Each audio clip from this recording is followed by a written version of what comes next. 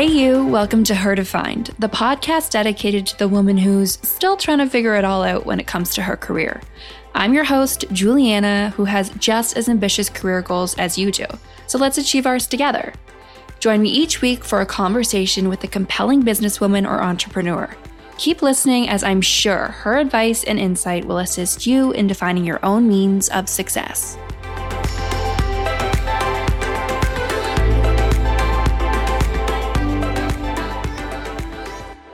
Hey everyone, and welcome back to another episode of Her Defined. I love today's episode. Our guest is extremely honest, raw, and vulnerable about her business and career.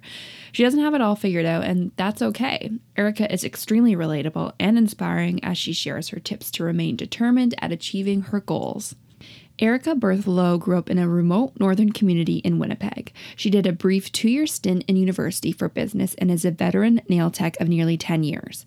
At the beginning of the pandemic, she began experimenting with different cuticle oil formulations, a product she wished her clients would use more often. After a few prototypes of varying formulas and bottles, she landed on the winning Cutie Oil and began to market it to her clients and coworkers.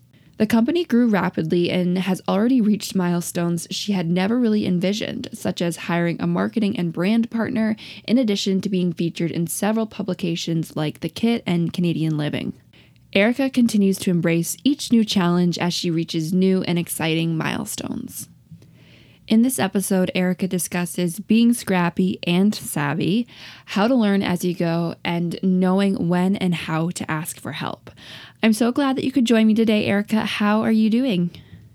I'm good. Well, how are you? We are definitely having a typical Zoom call because you're in Winnipeg and I'm in Ontario. Are you in lockdown? What is your situation out there with COVID? Yeah, we're in lockdown for the third time, and we're doing terribly right now.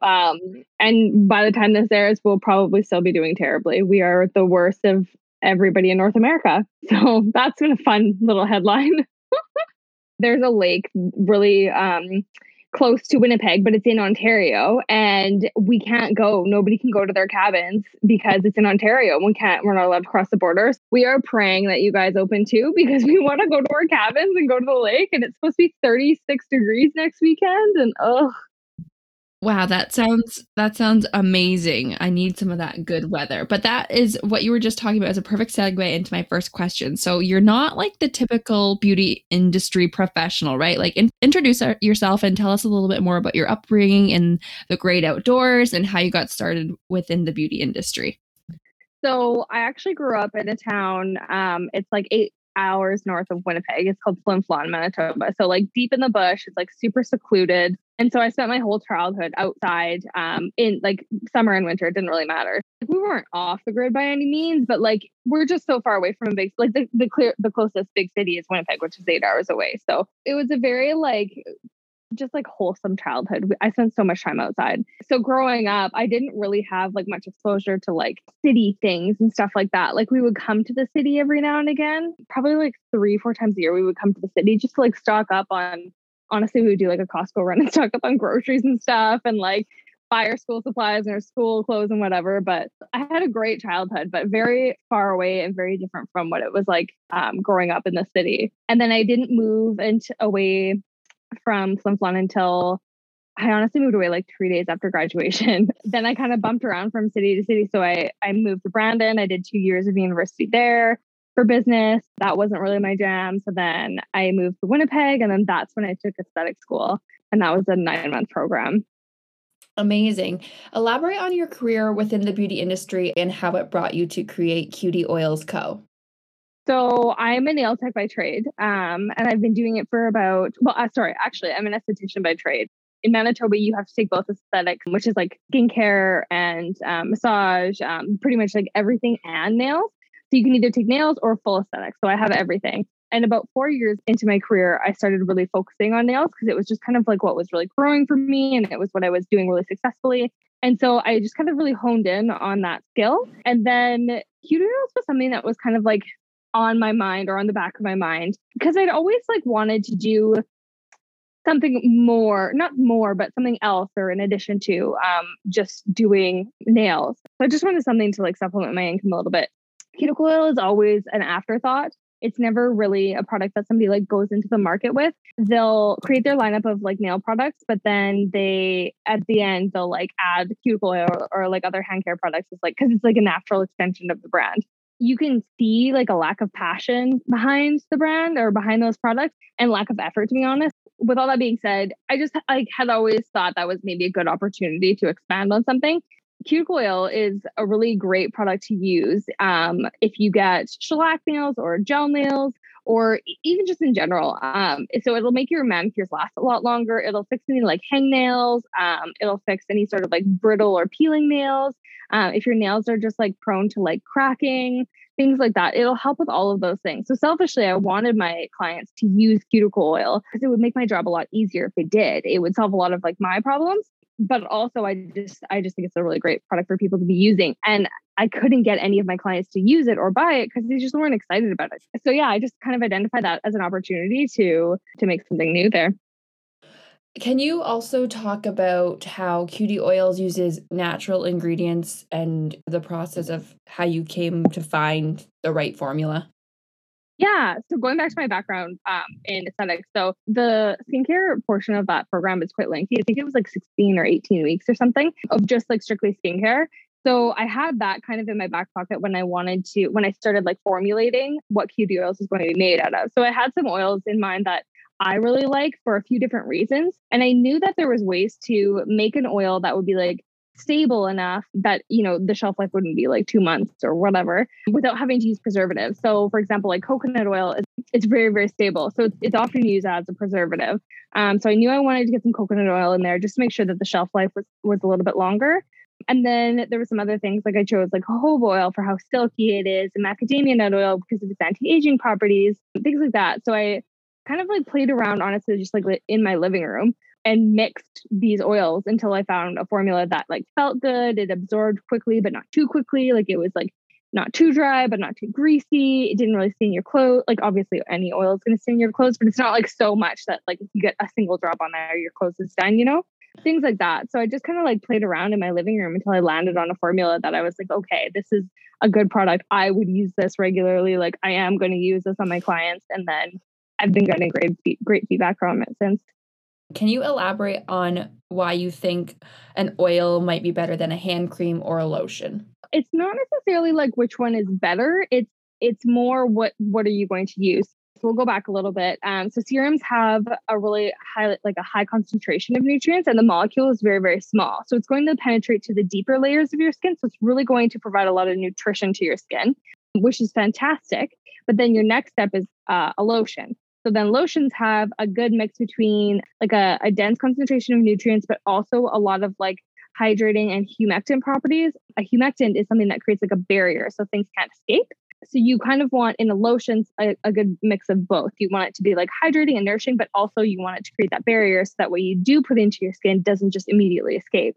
And then you have oils. Oils are heavy on the humectant side of things, but still provide a lot of nourishing qualities. So they're going to do a really good job of preventing any of that loss of moisture, which is called transepidermal water loss. It's not necessarily like which one is better than the other. It's just like what you're going to use. Cuticle oil also has it does a really good job of especially the formula that we made. It does a really good job of penetrating through some of the thicker layers of your skin, which if you think of your cuticles, they're usually a little bit thicker. What were some of the steps that you had to take to transform your idea of Cutie Oils into a physical product?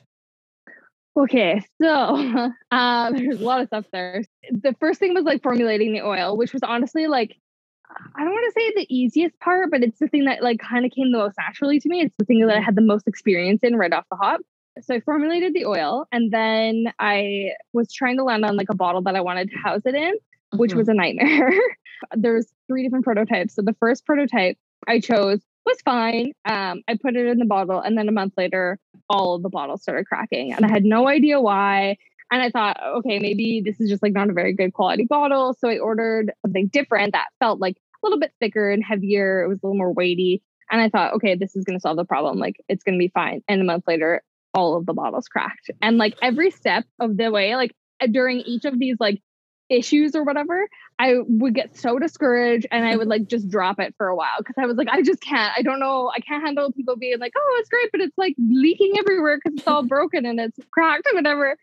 So then finally, I like did a deep dive on some random thread on like some sort of architecture blog, or I don't even know what it was. But this person, some kind of professional, I don't know what exactly they were. This blog was like archived in 2009, I think. So I don't even know how I found it or how it's still alive to this day, but it is. And really deep in this thread, this person was talking about how different kinds of oils break down different kinds of plastic. And he actually commented what the kind of plastic was that you needed to house oil in. And then I finally like dawned on me. I was like, that's why I was having so many issues before. So then I found my third bottle, which I'm honestly the happiest with the design wise. But I landed on my third bottle, which I am happy to report has zero cracking problems. There's no leakage. There's nothing of the sort. It's a quality bottle, no problems. And so that was probably like my biggest hurdle of getting this product like up and running and into the hands of people and not getting returned because it's just constantly cracking. I feel like that would be very frustrating, especially doing it not once, not twice, but like a third time. You can get very discouraged. Can you elaborate on those feelings? And even though you took a step back, how did you bring yourself back to continue searching for another product that would work? Yeah, it's funny you mentioned that. I was just listening to a podcast, but he was saying how he finds that like founders of new companies or products or whatever it is, what makes a really great founder is typically people who have been in sales of any sort because they're used to being rejected. And so the best entrepreneurs are people who have had some sort of job where they've been rejected over and over and over again because they like develop a bit of an immunity to that kind of rejection and you know, that like negative feedback or having to start over again, over and over and over again. I've always done well in sales. Like I've had a few different like random sales job in my life. That and serving. I find serving is another one that like gives you a really thick skin, you know? And so I think that like having that kind of background has really helped me out in that situation. Cause like, yes, I took a step back and I got discouraged and was like down on myself and whatever. But inevitably I just had to like scratch that itch. Like I wasn't done with it yet. Like I wasn't ready to put it to bed. So I eventually just came back and thank goodness I did because now here we are. You've been featured in several magazines and websites such as the Globe and Mail and The Kit. What is the brand exposure strategy that you followed and how did you go about being featured by these companies? So we don't necessarily have like a strategy hashed out right now because we're still early on. We are doing a lot of like everything is like trial and error right now. Like we don't know, you know, you can do as much market research as you want, but you don't know what's going to work until you go out and do it.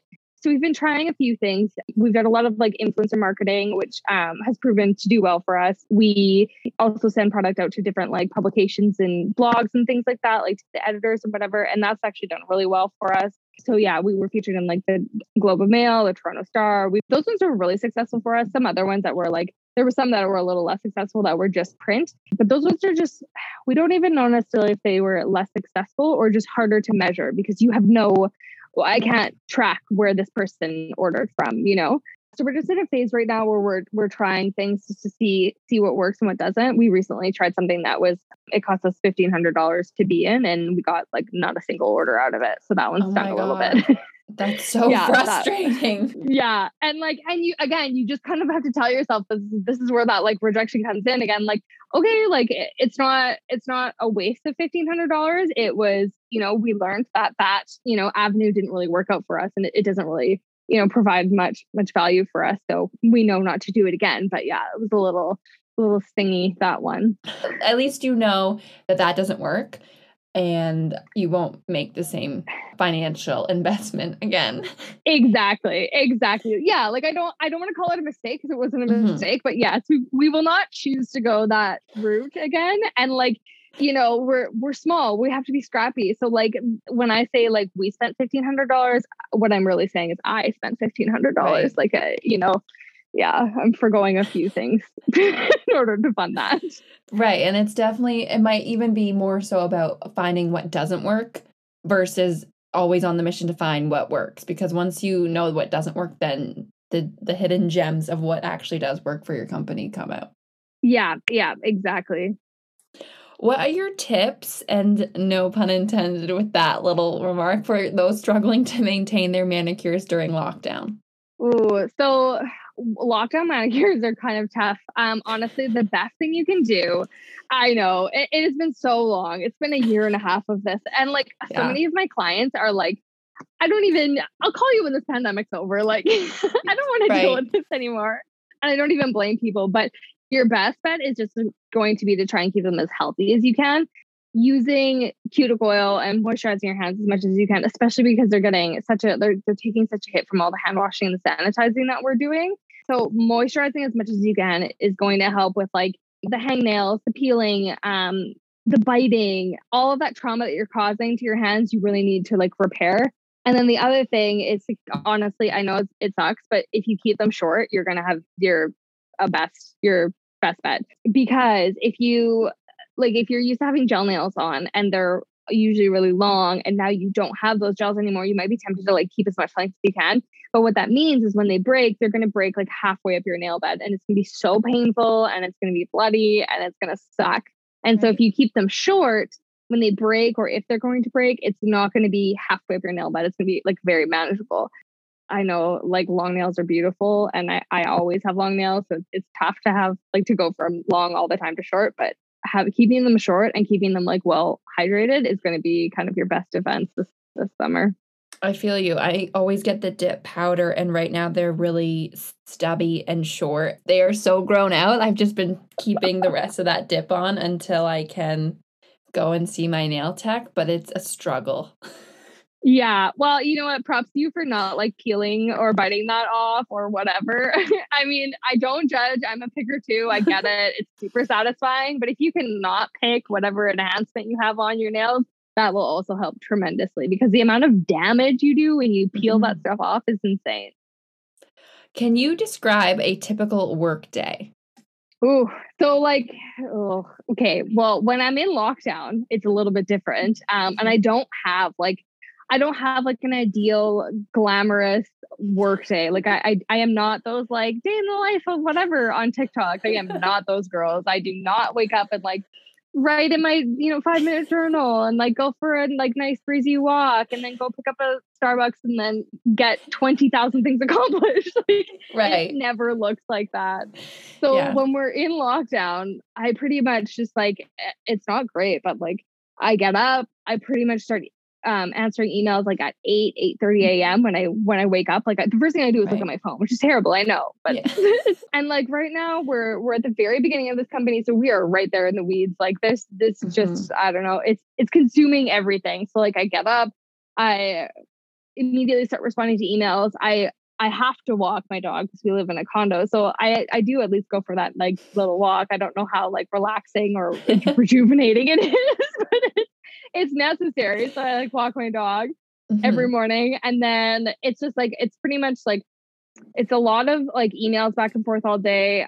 Lately I've been having to drive out to, we have like a manufacturer, like they bottle, label, and cap all the products for us. And then I have a fulfillment center, and what they do is they package and like fulfill orders as they come in. And unfortunately, they are both on opposite ends of the city of me. So it's like a big triangle. And lately I've been having to go by both of those places like twice Mhm. a week. So it's like 2 hours of driving out of my day just to like Mhm. getting to each of those places. So I'm working on having like a better a routine, and B, being a little more efficient. But like lately I'm just like I just feel like I'm always chasing my tail. Like I'm always just trying to like catch up Right. and like, oh crap, like this person ran out of this, and I'm always like scrambling. But I keep telling myself that like we're in the first year. I don't have any precedent Mhm. set yet. I don't have any sort of norm established. So like it's Right. okay. And I'm working on it, and I'll Mhm. get there. And one day I'll have a really aesthetic TikTok to post. But right now this is not the case. How do you define yourself in relation to your career?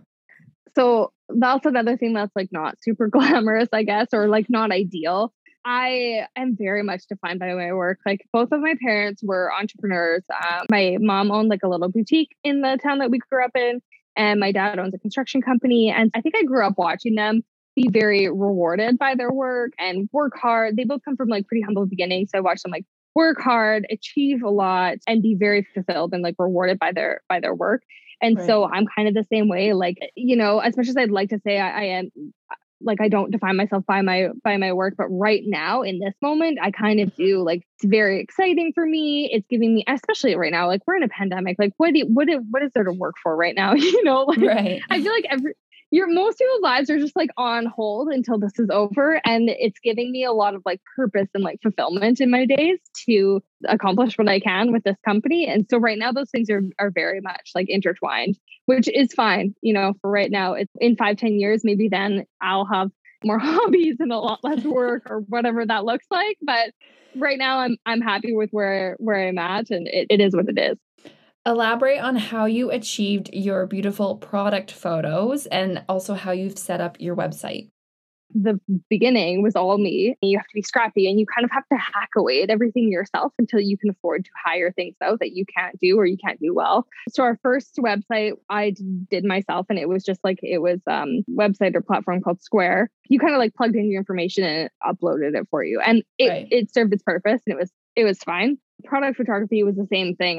Literally waited until like golden hour, and then I dragged my kitchen table into the living room by the window. Told my boyfriend, I was like, you gotta leave. Like, you can't, I'm trying to film an ASMR video. Like, and I was like buying like tripods off of Amazon. And like, I bought these like little lights that like honestly didn't even work out in the end. Like, natural lighting is your best friend.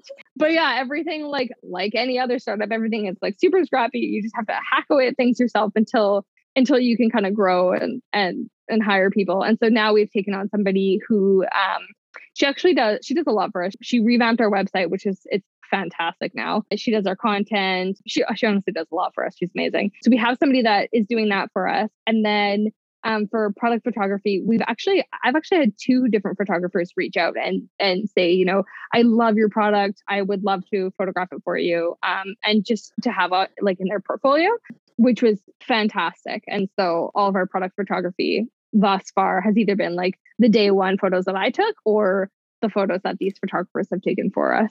That's such a good idea. I've never really thought about that to like save money, but also give someone else a chance to really explore their own creative freedom. It's hard to reach out to people and ask that because you don't want to offend somebody. Like, right. That their work is valuable and it's definitely worth whatever it is they're charging, but it's just not in your budget. So we were lucky in that they both offered to take these photos, but I have approached other people for different things and been like, listen, if this is at all, if you've got the time, the interest, exactly what it is. Like we're a small startup. We just don't have the budget for this, but we would love to work for you. And we'll happily like pay it forward in the future when we do have a budget, So the photographer we're working with right now, it's kind of the same thing. She did a big photo shoot for us. And I was like, okay, come Christmas, we have to do another one. And, we'll be able to pay you at that point. What's the most valuable lesson you've learned since starting Cutie Oils Co.? It's not so much like a lesson right now. It's like a lot of little lessons. I feel like we just like haven't been in it long enough to have like a big picture lesson, Well, like for example, like that $1,500 that we spent on that advertising, like that was an example of like a small lesson. It just, we tried it. It didn't work out. You move forward. I feel bad right now for all of our UPS drivers. They're delivering like massive amounts of boxes up to our like second story walk up, and they are so angry about it every time they deliver. Now I'm like, okay, I feel bad for these guys. Lesson learned. I won't get, orders of 5,000 units shipped to my condo anymore. I will have them shipped directly to the fulfillment center or the manufacturer or whatever. So it's more like a lot of like little lessons right now. I'm sure in a year I'll be able to look back and be like, wow, okay, like when I like accumulate everything, this is like the big picture lesson that I learned from that. But right now it's like every day is like some small lesson. I'm like, oh, okay. For example, I like talked to contract manufacturer recently. This is the person that like bottles, caps, and labels them all.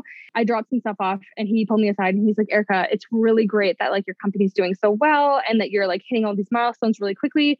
But here's all the things that you're doing wrong that like aren't really up to code. And I was like, what? Good to know. Okay, awesome. Yeah. Like, what do you mean not up to code? And like, it turned out they were like very small things. Like I didn't realize that we had to have like our business address on the actual product itself. So like it's a small detail, but like, oh yeah, oopsies. Also, how did you go about finding your product manufacturer and what is the process of all of that? actually, I'll say one big lesson that I thankfully didn't have to learn the hard way. Is to try and keep things around your wherever you are. So when I reached out to the fulfillment center, which is again the person that like they fulfill orders as they come in and ship them out, he mentioned that it's a really good idea to have it essentially in your backyard or wherever you live in case there's like things that go wrong that you need to check up on or whatever. And I was like, whatever, I won't make any errors on that. On that mark. Like, you drop the product off and they ship it out. Like, what could go wrong? Oh my God, so many things go wrong. Like little things like the half of the bags that we're shipping out are cracking, or when I was still making everything myself, I accidentally put the wrong scent into the wrong bottle. And so like all of these products are going out with the wrong scent, and like just like all of these like little things that I was like, oh my God, I had no idea so many things could go wrong. I found this the fulfillment center first, and I quickly realized I was like, okay, it's actually a really good thing that this person is here in Winnipeg. So that really narrowed my search for contract manufacturers. Like I could have gone with companies elsewhere, like in Vancouver or Toronto or whatever. They're bigger. They can probably handle like bigger orders. It might even honestly be cheaper, not necessarily in the long run after like you like factor in the cost of shipping everything. But I was like, no, this needs to stay in Winnipeg. Like I until I have a better handle on absolutely everything and think everything is running smoothly and I've learned all my hard lessons, like things need to stay in Winnipeg. And so that really narrowed down my search. And then actually the person that owns the fulfillment center suggested the contract manufacturer for me, and they've been great. It's a small like family run business. He's very sweet. Like they're so kind to me, and like little things like them pulling me aside and telling me all the things I'm doing wrong. Like, you might not get that kind of service if you go for like a bigger company, especially if they're not, in your city or whatever. So they've been incredibly valuable to us. Who within the beauty industry is noteworthy or someone that you admire? Okay, so Nail Thought, her Instagram is Nail Thoughts. Her name is Katie Masters, I think. She's fantastic. She's always been a bit of an inspiration. I found her when she was like at like less than 10,000 followers, and now she's at, I don't even know what she's at anymore, but she's made such big strides in her career. She started out as a nail tech. She did a really good job of just growing like a cult like following. Like people absolutely adore her, and she's always been very like real and open and honest on her Instagram about everything, like about her life. But that being said, I think she does a good job of like kind of setting boundaries. So I think when the pandemic hit, she started doing a little bit of press-ons, and she like dabbled into it a little bit. But then she landed a contract with a pretty big nail brand called Cocoas, and now she has like a lineup of nail polishes, a lineup of brushes. She's just fantastic. Like she's done such great things, and like I said, her following is so cult like, and I am one of those people. Like it doesn't matter what she's posting about. I love her content, whether it's like the green thing that her dog chews on, or it's like her smushy brush or whatever it is. What are you most excited about, and what are you looking forward to? Like everybody, I'm really looking forward to this pandemic being over. Right? I can't watch Americans just live their best lives anymore. I am so close to being like, you know what? I'm just going to go post up in LA for a little bit. I'm going to rent the cheapest Airbnb or whatever I can find and live there until Canada figures it out.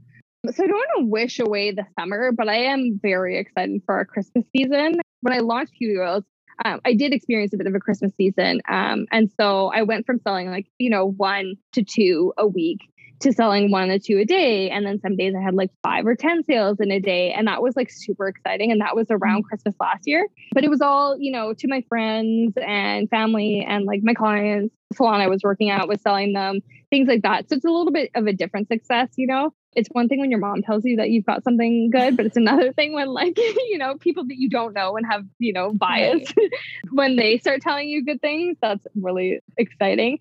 But I'm really excited for this Christmas. I think it's going to be a season of a lot of growth. I'm hoping for explosive growth this Christmas. And we've got some exciting things up our sleeve, some exciting new launches. I'm really excited to see where I can take Cuties at that Christmas time. Especially that you can gauge how you did last Christmas season to this season. I think that'll be really exciting to see, as well as satisfying for you to see. And it will also show all of the work that you're putting into is paying off. Yeah, exactly. Yeah, I think big things are coming. If you enjoyed today's episode, the best way to support is by liking, following, rating, or reviewing on Apple Music, Spotify, or wherever you get your podcasts. I am entirely grateful to those that have already left a review or have reached out to me. I'm always open to chatting on Instagram, so hit me up at Her Defined Podcast. Today's episode has been produced by yours truly, Juliana Della Costa, and edited by Carolina with Swell Podcasting. Be sure to check back next Tuesday for another episode to hear her stories, hear her advice, hear her defined.